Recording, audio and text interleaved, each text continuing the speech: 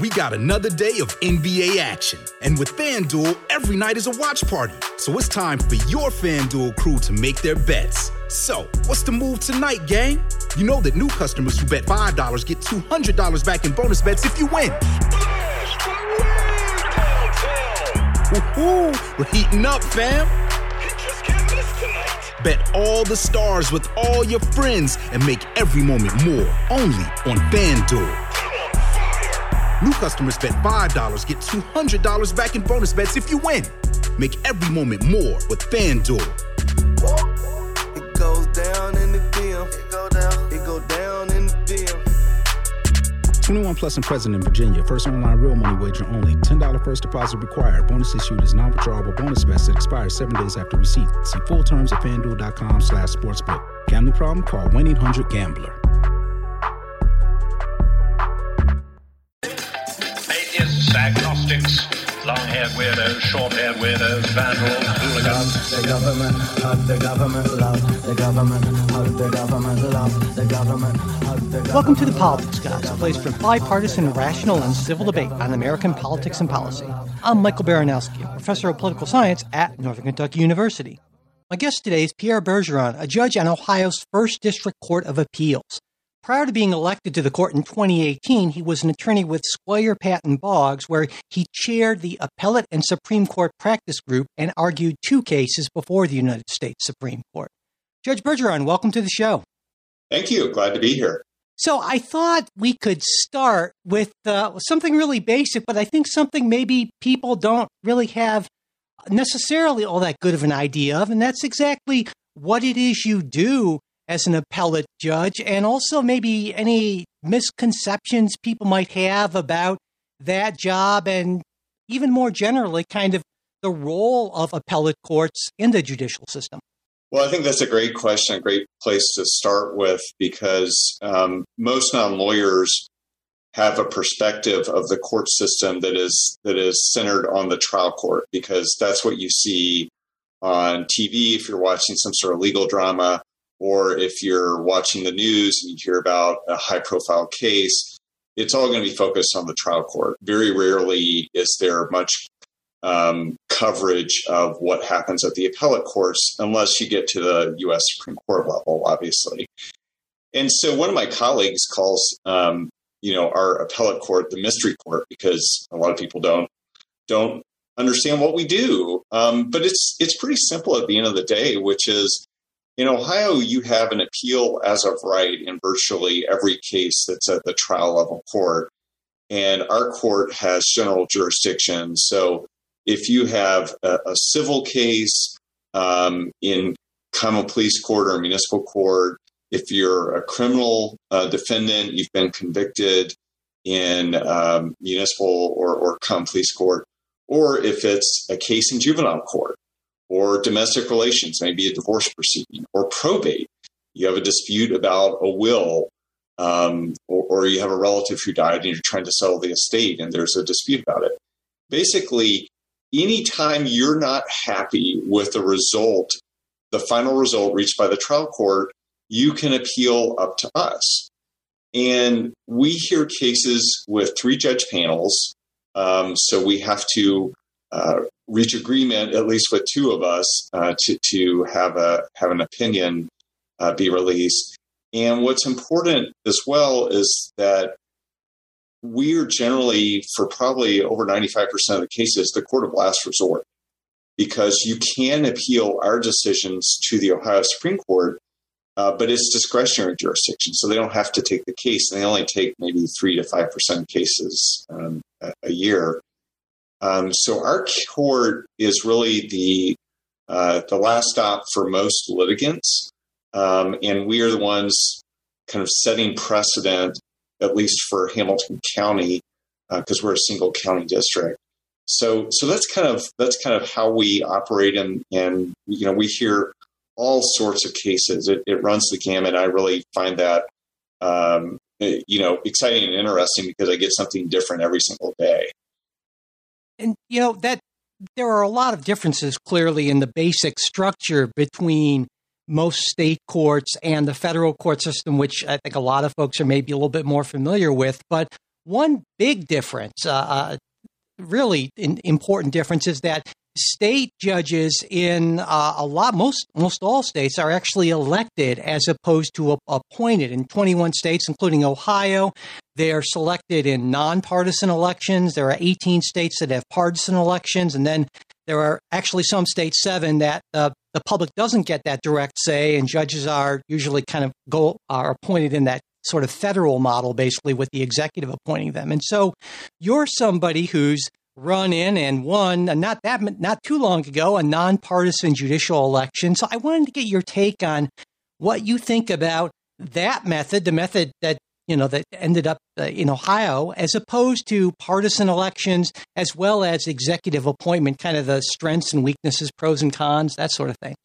Sure. So this is an issue I've thought about a lot, both before I decided to seek election and then obviously reflecting back on the experience. And what I've concluded is, if you look at the array of different options out there, as you mentioned, partisan election, nonpartisan election, gubernatorial appointment, or the federal system where you have lifetime appointments, I've concluded there's no optimal system. There are flaws kind of embedded in each selection process. I think, what I would like to see, I think what most people like to see, is an apolitical process, a process that is designed to select judges based on their merit and their experience and, their ability to handle this really difficult responsibility. But we live in reality, and reality is that that's often not possible. And, one of the, I think, problems on the federal system with the appointment and the lifetime appointment is there's no ultimate accountability for the judges who are selected. They get on the bench, and I mean, they can be impeached, but that has happened, like twice in our history. And so, but the virtue is they're independent. Like, they don't answer to anyone. And whereas on the state side, we are in the states where you have election like Ohio, we are very accountable. Like, I know that in 2 years, I'm going to go face the voters again, and I'm accountable to those voters. But that level of accountability detracts in some respect from the independence, because we all know that we may not be reelected. And you have to kind of accept that possibility when you run. And I try to function as if I am independent and not worry about the consequences, because I think that's what judges should do. But it's difficult. Like, you understand when you have like a high profile case that lands on your desk, like, someone's going to be really unhappy with the result here, know? Yeah. And so you're aware of that. And I think for some judges like that's more significant than for others. So I think my takeaway is these systems are not eliminating politics from the selection process. And in fact, I think in this day and age, they are becoming more and more infused in the selection or election process. But one of the things I found kind of most surprising and enjoyable about the campaign experience was just really connecting with voters who had never met a judge before, never met a judicial candidate before, and having kind of interactions with them, talking about, like, what does our court do? What do you know about the legal system? What are your concerns about the legal system? And having those kind of one-on-one conversations that I would never have had if I'd just been appointed to the position. So there's certainly trade-offs. Do you think, I mean, the states are almost evenly split between partisan and nonpartisan elections. And as I mentioned, Ohio is one of the 21 that has nonpartisan elections. And some people say, well, they're nonpartisan, but I mean, it's not like the parties don't send out a gazillion mailers letting you know sort of who their people are, right, in some sense. And so do you think that's an important distinction still, or maybe not so much? I would say not so much anymore, because I feel like the parties are very active and engaged even in nonpartisan elections. In Ohio, they just changed the law for Court of Appeals and Supreme Court candidates that you now have D or R next to your name on the ballot. So we're moving to a fully partisan election system, and this will be the first. 22 will be the first cycle where that happens. So I'm curious to see how, if anything, that impacts the results. But one of the challenges for lay people, meaning non-lawyers, is evaluating judicial candidates. Because if you go online and you were to look at my campaign website and look at my opponent's campaign website, it's really hard to differentiate. And so I think for some people, like, having that partisan ID is very helpful. It comes with baggage, right? But I think that is one way to help people understand who they're voting for. But there's a lot of reasons why, as I mentioned, that maybe that's not the optimal way to do it either. I want to move on to a sort of a substantive policy issue that a lot of courts are dealing with, state courts are dealing with these days in the wake of the Supreme Court's Dobbs decision, because now it's up to the states to make their own determinations, concerning abortion. And so, just like in the U.S. Constitution, most states do not, in their state constitutions, have a specific right to abortion, but a lot of them do have rights to privacy, personal autonomy, that sort of thing. And so now the state courts have been sort of thrown into this because how they interpret these provisions matters a whole lot. And, this is an issue in Ohio, like in a lot of other states, certainly. And so I wanted to get your take just kind of in general, because I know that if there are, cases that might come before you, you can't comment on them. But just generally how you sort of see this playing out and the role of the state courts in this abortion issue in the post-Dobbs era. So I teach state constitutional law class at the University of Cincinnati's Law School, and what I've been saying for the last 3 or 4 years is we're going to see a significant shift in individual rights type litigation from the federal courts to the state courts as the U.S. Supreme Court does what I was predicting it would do. And Dobbs has kind of validated at least part of my prediction by overruling Roe and saying there is no right to abortion under the U.S. Constitution. So what people should appreciate is the federal Constitution provides the floor of rights. A state is free to give you more rights than are provided under the U.S. Constitution. And you can do that in your Constitution. You can do it by statute, however you want to do it. And so the shift in litigation on abortion is going to be occasioned by parties trying to find recognition under their state's constitution of the right to an abortion. And I can give you an illustration of this. In Kansas, in 2019, the Kansas Supreme Court handed down a decision that recognized the constitutional right to an abortion under the Kansas Constitution in Kansas. Now, in 2019, Roe was still in the books, so that decision really didn't make a whole lot of waves because it was just saying, like, you have this right under the Kansas Constitution, but you also have that right under the U.S. Constitution. But then you fast forward 3 years to Dobbs, and suddenly that floor falls, the federal constitutional floor falls, whereas the Kansas Supreme Court decision is still there.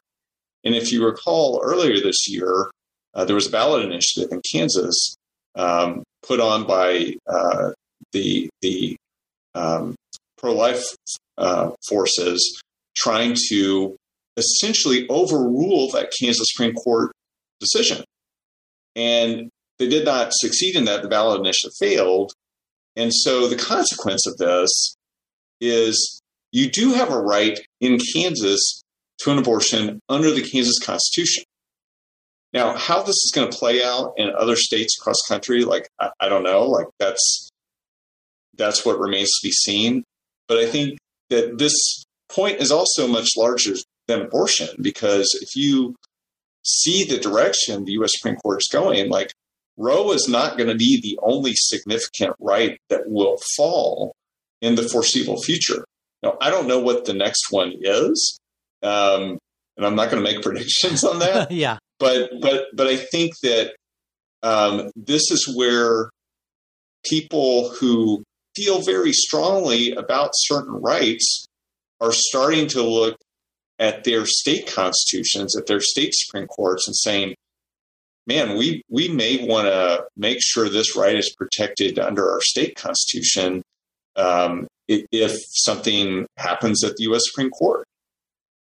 And state constitutions, unlike the U.S. Constitution, in many instances are actually considerably easier to amend. The U.S. Constitution process is famously difficult to amend, and so that opens up certain avenues for activists, certainly. And I think just more generally, it seems to me at least that people have a lot more familiarity, I can speak, with the U.S. Constitution than with their state constitution. I wanted to get your take on that as well. Do you feel like there's maybe a general lack of appreciation of the importance of state constitutions relative to the U.S. Constitution and in terms of rights and a bunch of other things as well, I guess?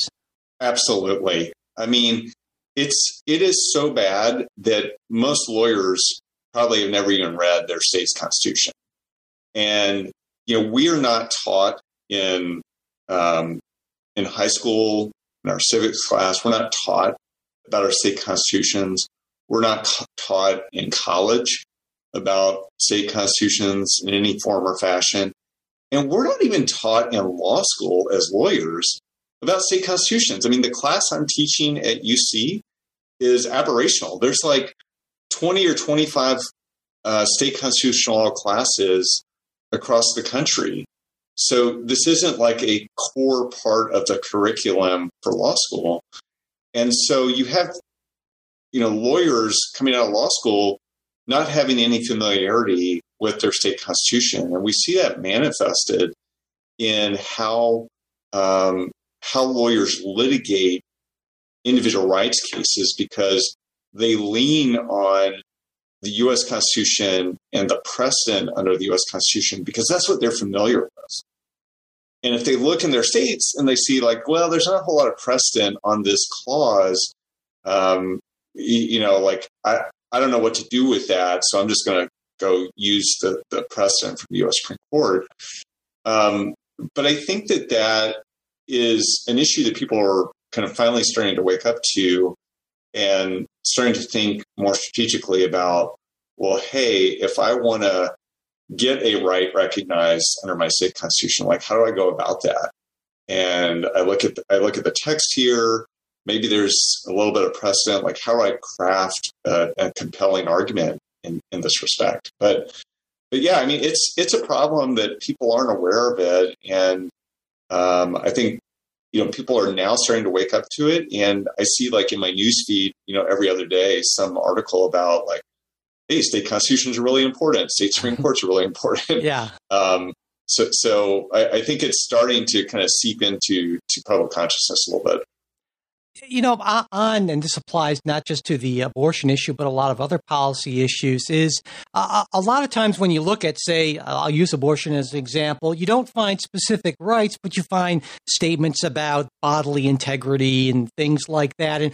And this is true with a lot of legislation. It's oftentimes sort of vague. And this is a really common theme. Listeners know that Jay and I talk about this again and again, that our argument is that the judicial system is asked to do basically more than we think it should because legislatures in many cases aren't very clear in their legislative wording. And that's maybe because they can't get agreement on specific wording, or if you want to be more cynical, that they just want the courts to kind of bail them out or blame them, right, if things go for or against them. And so I wanted to get your thoughts on that.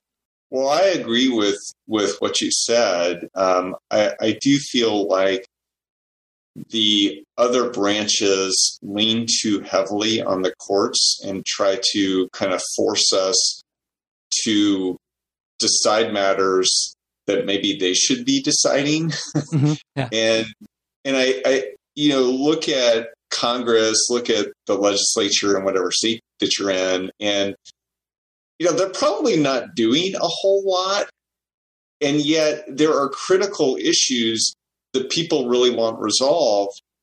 But kind of the knee-jerk reaction now is, well, let's just file a case in court and get the court to decide it, rather than let's subject this to the rigors of the legislative process, because either that's too much work, the other side won't agree, whatever the rationale is. And so it puts us as the court system at the epicenter of a lot of kind of challenging cases. And in some respects, that's what we're there for. But in other respects, we shouldn't be the policymakers. We shouldn't be having to decide issues that, the other branches could sort out if they, roll up their sleeves and did it. So I do think that's part of the issue in terms of when I look at the modern judiciary and what are some of the problems we're facing, I think that's one of them, because it then puts us in the middle of political battles. And then people say, well, the judges ruled this way or that way because it was politically motivated. And then the public starts to see us as political actors, which diminishes kind of the respect and integrity for the judiciary that I think is really important. So, yeah, I mean, I agree with that. And I think that that's certainly an issue that I'm pretty sensitive to. And, this gets to a point I try to impress on students when we talk about the judiciary, is that ruling on cases is not this sort of mechanical kind of thing where you just say, well, what does the law say? What does the Constitution say? This is either, right or wrong. And so, there's a lot of inherent subjectivity in this. And of course, legislation that's vague just increases that level of difficulty for you and other judges who are being asked to rule on these things. Yeah, and I think one of the issues I've been looking at recently is how we use these interpretive methodologies, whether that's originalism, textualism, living constitutionalism, all these isms, and we use those to say well, this result is ordained by this interpretive methodology.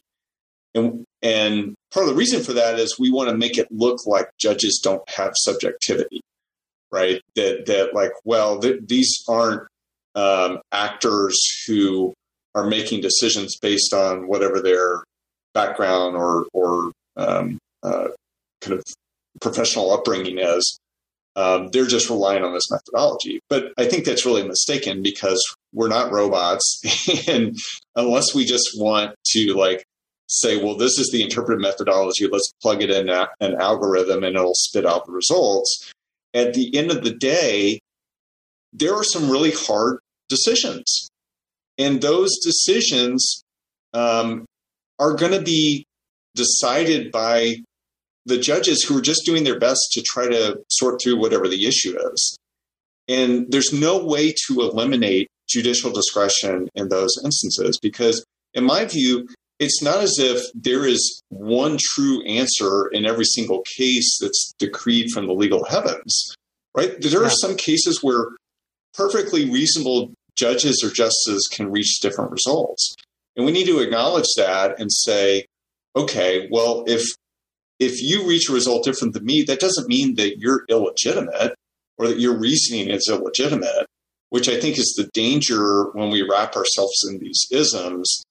And then oftentimes the argument is like, well, how could you get to that result? Like, I get to this result applying this ism that I've sworn fidelity to, and that's not, you're doing something different. It's illegitimate. And I think that's where it gets, again, dangerous from the perspective of, are we just facing each other on the terms of what is the legal question for us, or are we making it into something bigger than it needs to be? So I want to move on to an issue that I know is near and dear to your heart, and something that's really fundamental to the judicial system is that's the right to a jury trial. Now, the Sixth Amendment to the U.S. Constitution guarantees the right to a jury trial in criminal cases. The Seventh Amendment, same thing in civil cases, at least if the value of the controversy exceeds $20, and that's usually the case. But I think most people in hearing that assume that this means that pretty much in any case they can get things heard by an impartial jury of their peers, and you can, of course, waive that right by pleading guilty or requesting a bench trial, but it's your call. Except in the real world, that's not exactly how it works out. And I want to point out a dissent of yours from 2021 in which you write, no right is so venerated and yet simultaneously undermined as the constitutional right to a jury trial. The opinions on this subject invoke majestic prose and ringing oratory to describe the right immediately before they chip away at its foundation. If we keep going down this path, we risk relegating a fundamental constitutional guarantee into a historical footnote. That's I like that. It's a pretty bold statement. And so I wanted you to talk about maybe how you reached this conclusion about jury trials and your concerns about them. Yeah. So I always knew that there really weren't a whole lot of jury trials from my experience as a lawyer. But when I shifted roles to being a judge, you have a little bit broader perspective. And what I realized was roughly across the nation, only 1% of cases each year actually go to a jury trial. And I think that's something the public's not aware of because if you're just a general member of the public and you're looking at your news feed, you might see a high-profile trial. And there's plenty that have been in the news recently. You might see a high-profile trial in your community. And so it gives the illusion that, like, these jury trials are happening. And there are some happening. There's no dispute about that. But it's roughly 1% of the cases. And when you start peeling back the layers of the onion and trying to understand, like, well, how did this happen? And this ties into the quote that you read.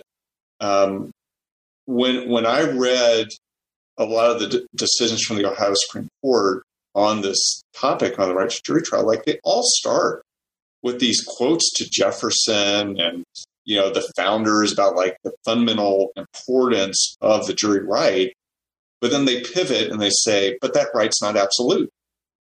And then they, as I said, they chip away at its foundation. They say, well, in this case, we're not going to recognize the right to a jury trial.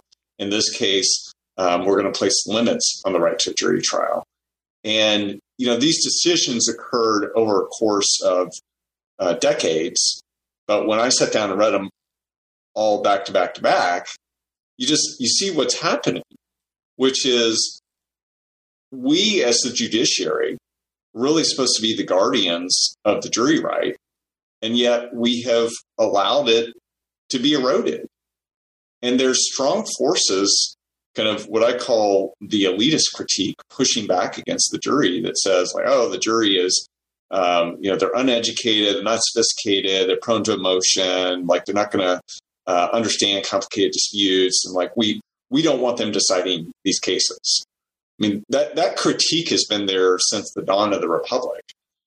But over the last maybe century plus, legislatures, judges, executive branch have all really pushed against the jury trial to to undermine its vitality. And the jury, one of my friends, Suja Thomas, who's a law professor at Illinois, she wrote this article that called the jury the forgotten branch. And she argues that it should be recognized as a co-equal branch of government. And the jury was designed to be a check against the other branches of government. Where I kind of disagree a little bit with Suja's point is that the jury was never given the tools, the institutional tools, to be an effective branch. It was supposed to check the other branches, but it has no, it has no lobbying arm. It has no bureaucracy at its command. It's just 12 people from the community who, when they decide the case, they go home back to the community. And so when the legislative branch chips away at the foundation of the jury, the court's the only one that can stop that. And across time, the courts have not proven effective at stopping those intrusions on the jury right. And I mean, I could talk about this for days, but basically that's part of how you get to modern litigation with only 1% of cases going to trial. And, this affects both civil litigation and criminal litigation. Like, we would not have mass incarceration on the scale that we have it if there was tons of jury trials, because it's just not practical. But if everyone please, then you can have that. I wanted to ask you about that, because I think some people would say, well, 1%, that's actually not a bad thing, because my gosh, the resources we would need to put into our judicial system to be able to handle, say, I don't know, even maybe 20% that would just be impossible to even conceive. And so therefore, this is just a much more efficient way to administer justice. And I'm pretty sure you would take issue with that, right? Yeah, well, I talked to one of my friends who's a federal trial judge, and I said, hey, what would happen if suddenly you had a 20% increase in jury trials? And he just laughed and said, like, the whole system would grind to a halt. And I think that the system as presently designed probably would grind to a halt in that circumstance. But the reason for that is because it was designed, it's been designed over time to force settlement or pleas. And it's not designed to support jury trials.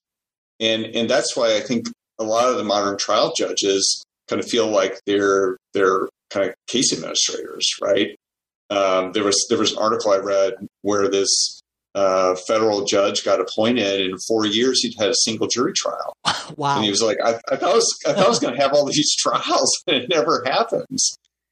And so, and this is not something that you just go and snap your fingers at one thing and then like suddenly there's a bunch of jury trials. Like, it's really multifaceted, and there are so many reforms that are beneficial in some respects, but they're also detrimental to the jury trial. So, and arbitration is a good example. Arbitration is where you sign a contract and say, well, we'll have a private arbitrator decide a dispute if one arises. That's good for a lot of people. It's good for a lot of businesses who want to pick a specific type of arbitrator, like healthcare, that has experience in that.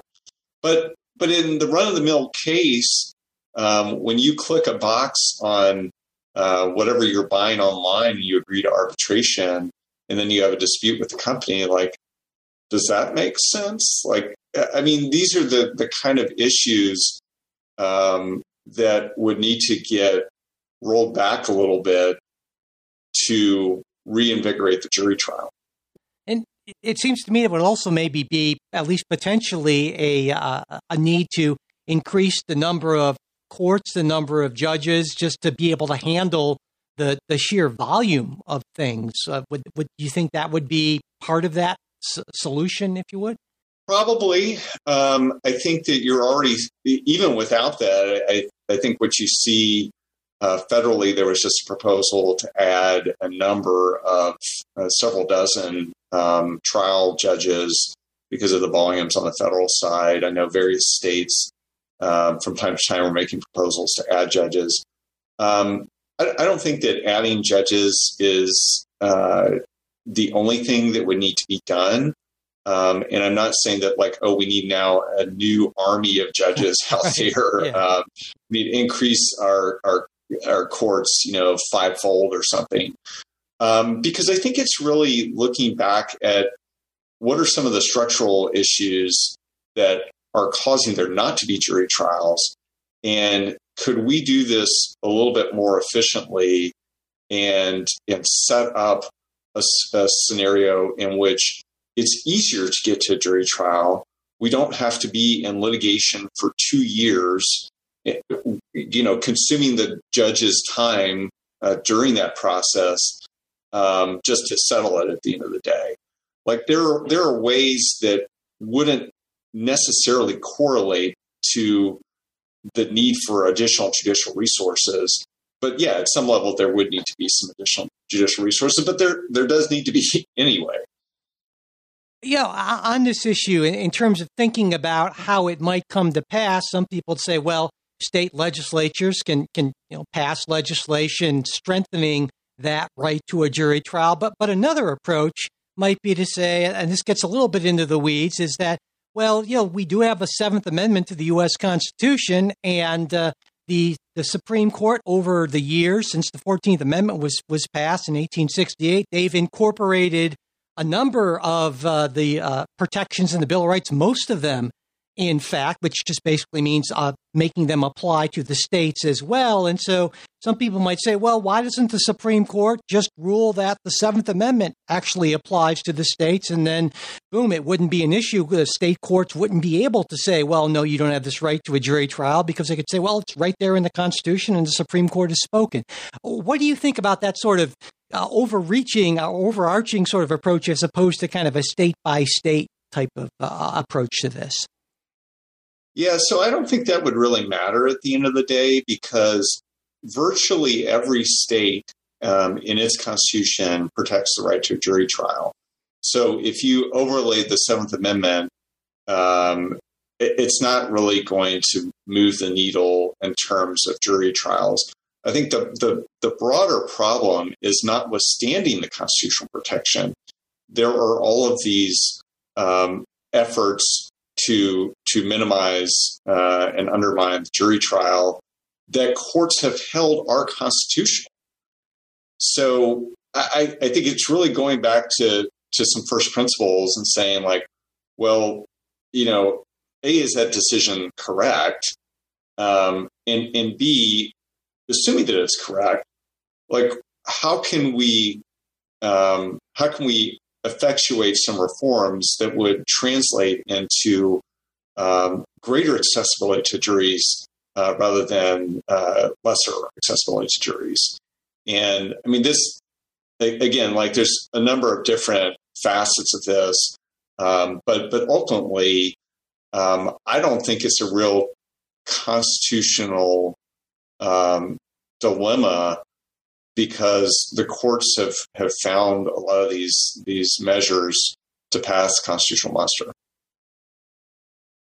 I want to move on to another issue that I know is also of particular concern to you. Back in December of 2020, you co-authored an article in The Atlantic with Ohio Supreme Court Justice Michael Donnelly, who, by the way, has also been on the podcast not that long ago, on the issue of the lack of good data in the criminal justice system. And I'll make sure there's a link to that article in the show notes. I would definitely encourage listeners to check it out. It's a pretty interesting article. But what, just in general, do you see as the problem here? I mean, what sort of data do you believe is lacking, and why is this a big issue?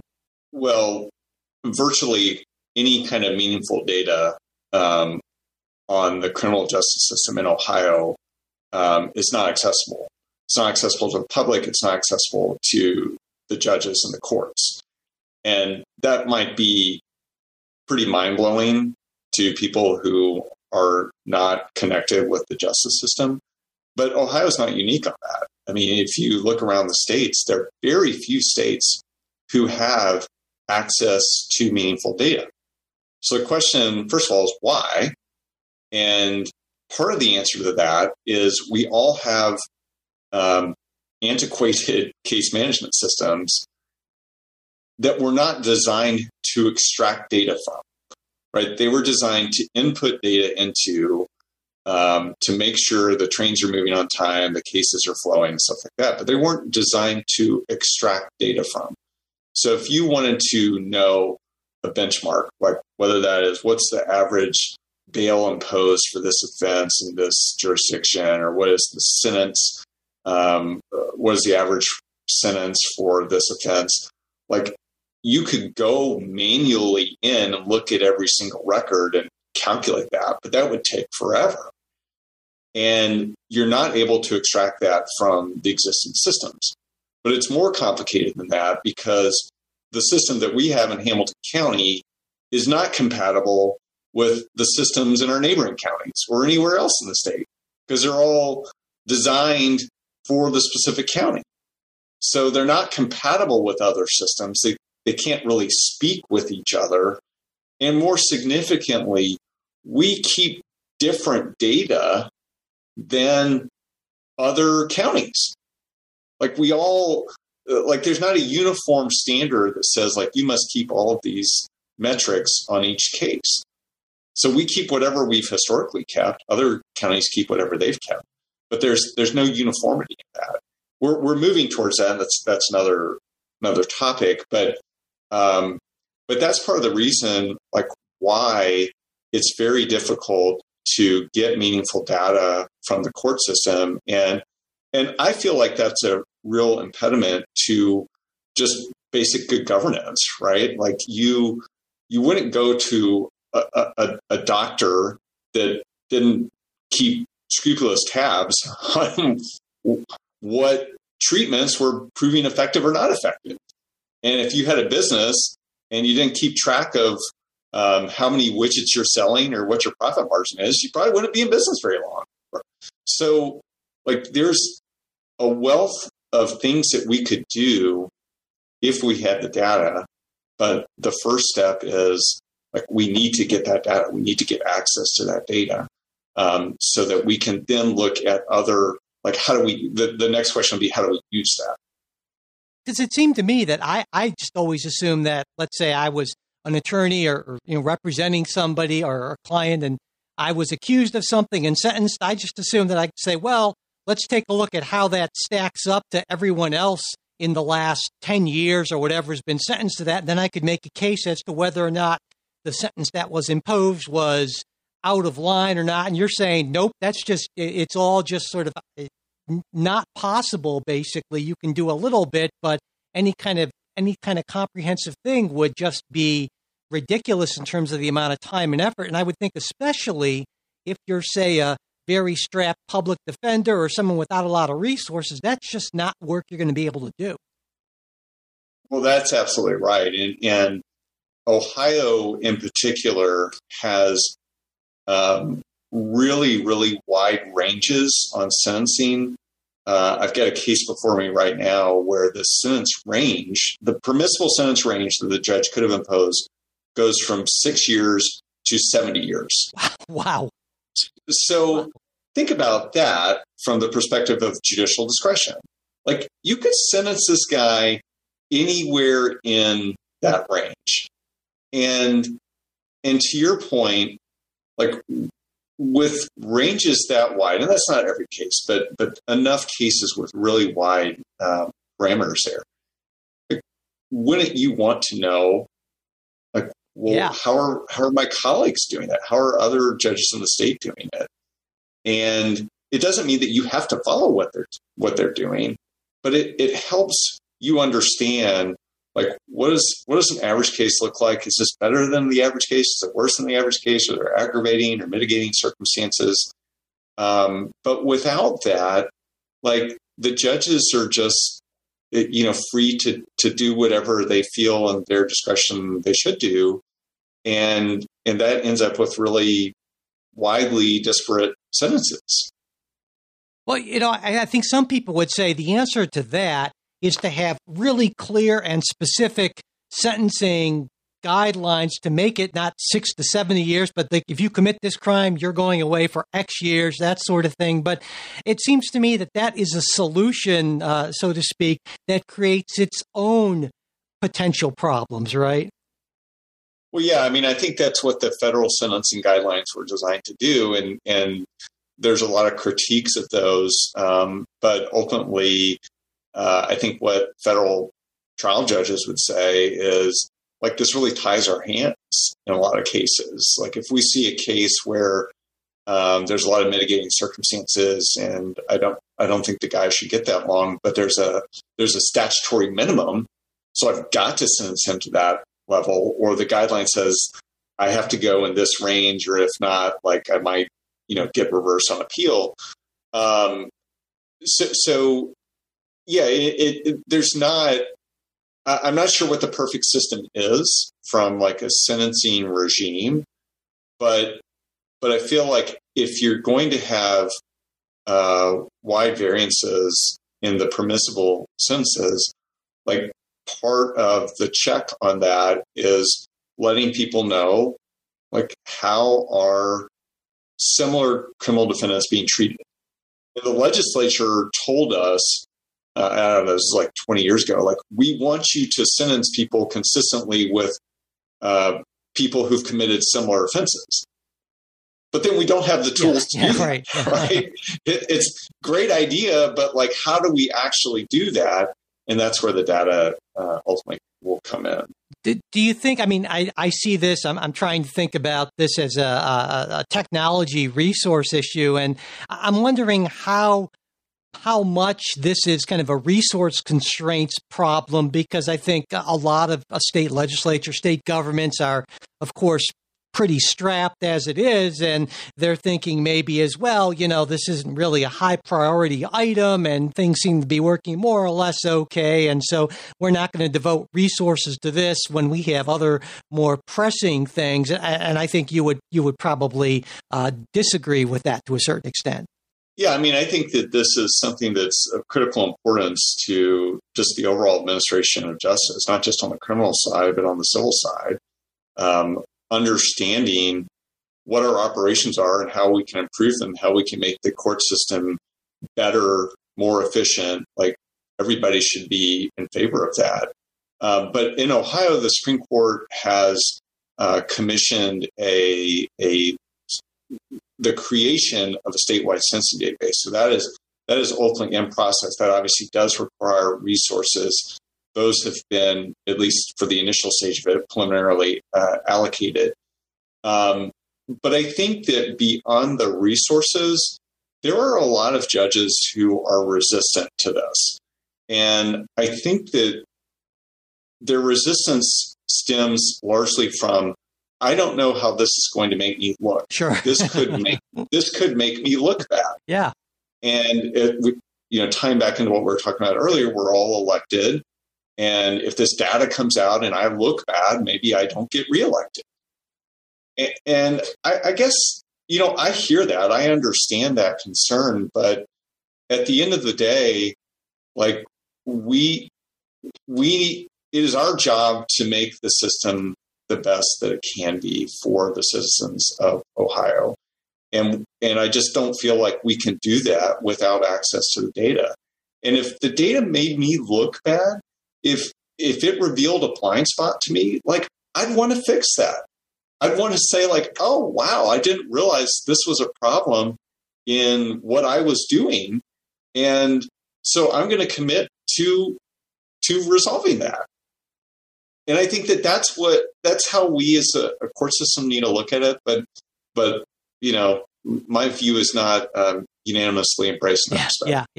I can appreciate that, because as a college professor who gets student evaluations, I know there are some folks who would say, "Oh, I just don't even want to see them because, well, they're going to say some things I don't want to hear." So yeah, it's a similar thing. Stakes are a little bit lower in my case, certainly, but right.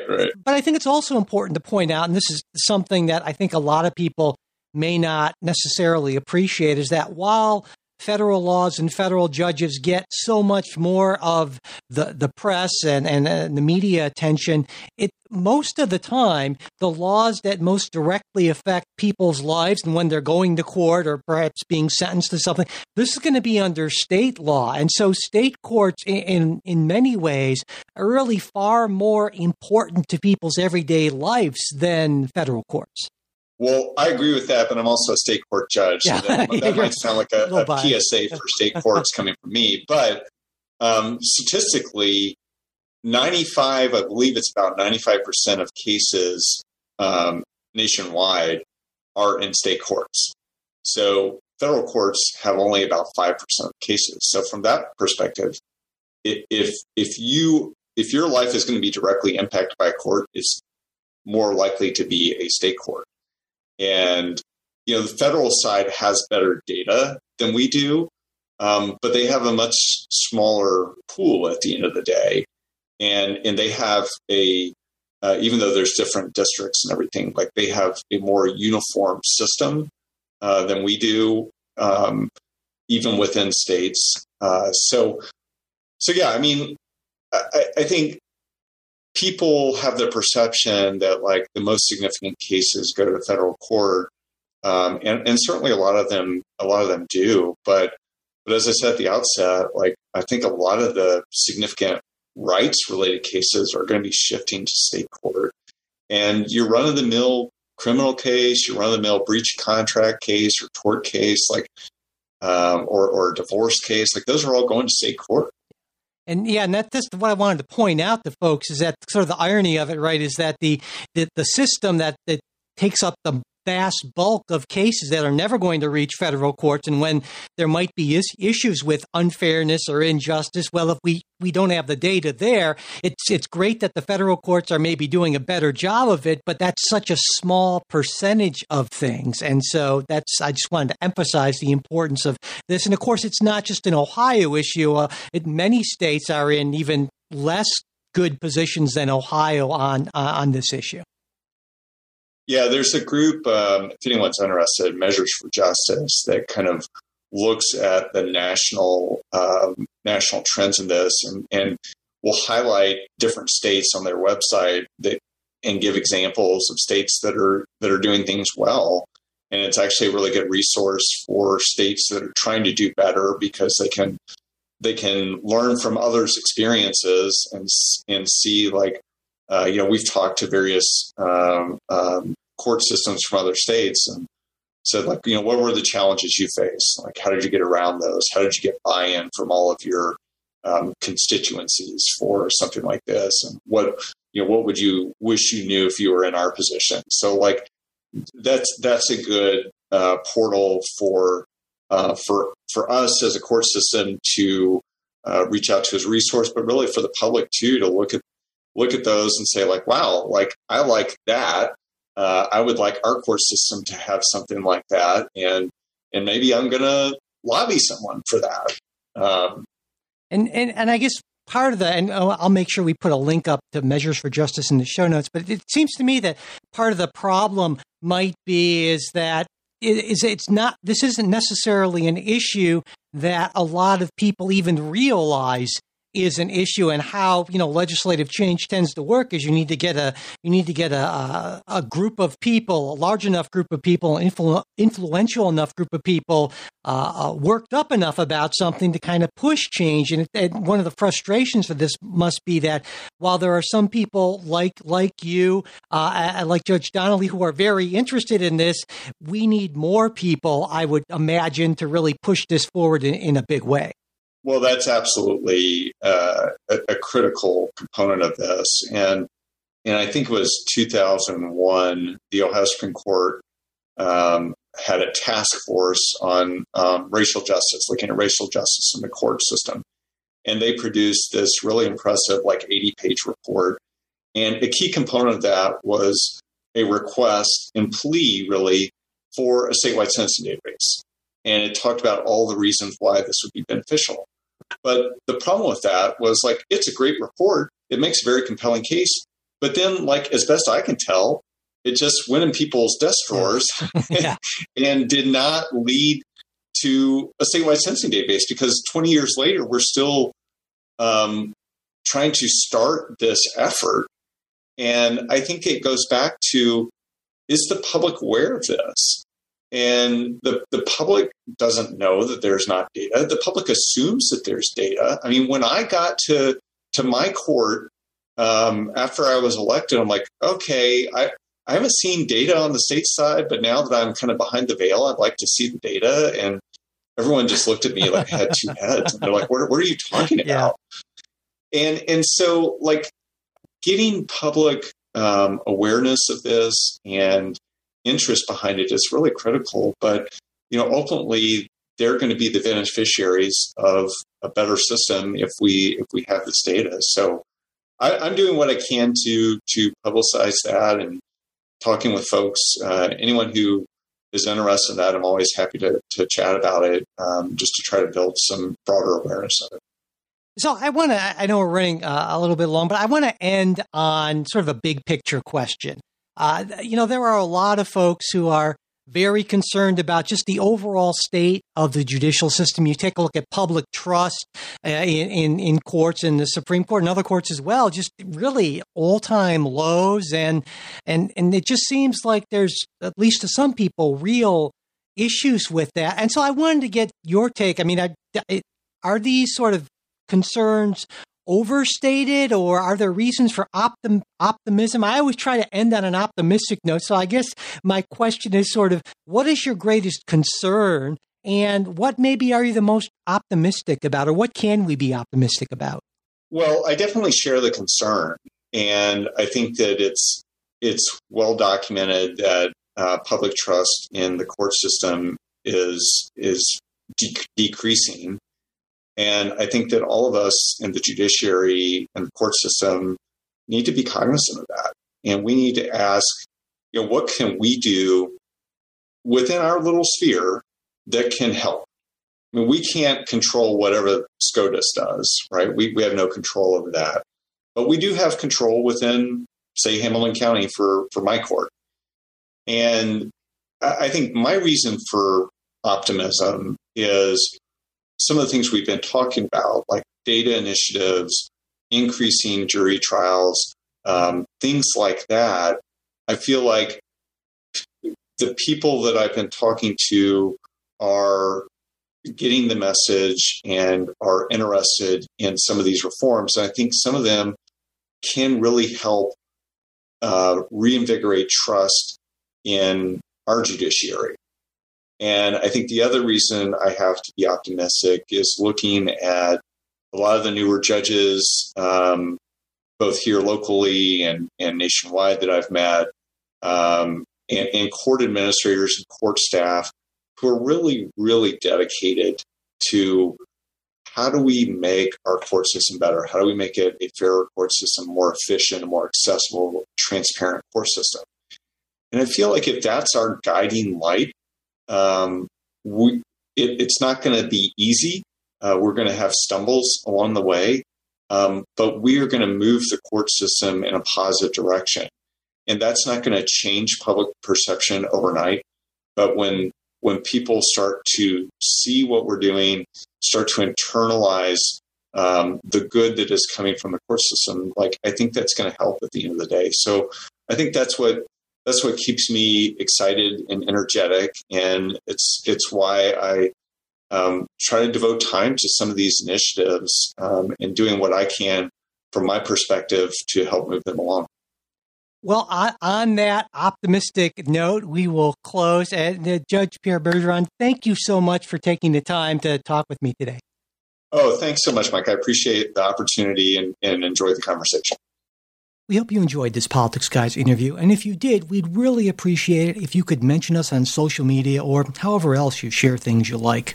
It would also be great if you could rate and review us on your podcast app. If you got a question, comment, correction, gripe, manifesto, whatever, you want to share it with us, you can reach us a bunch of ways. Mail at politicsguys.com, as well as there's our supporters exclusive Discord channel, and we're also on Facebook and Twitter. And if you'd like to become a supporter of the show, you can find out more about that at patreon.com/politicsguys or politicsguys.com/support. And links to all that are always in our show notes. The executive producers of the Politics Guys are Bruce Johnson, Wilma Moreno, Andra Masker, Daniel Toe, and Ryan Beasley. We'll be back with a new episode this coming weekend. We hope you'll join us.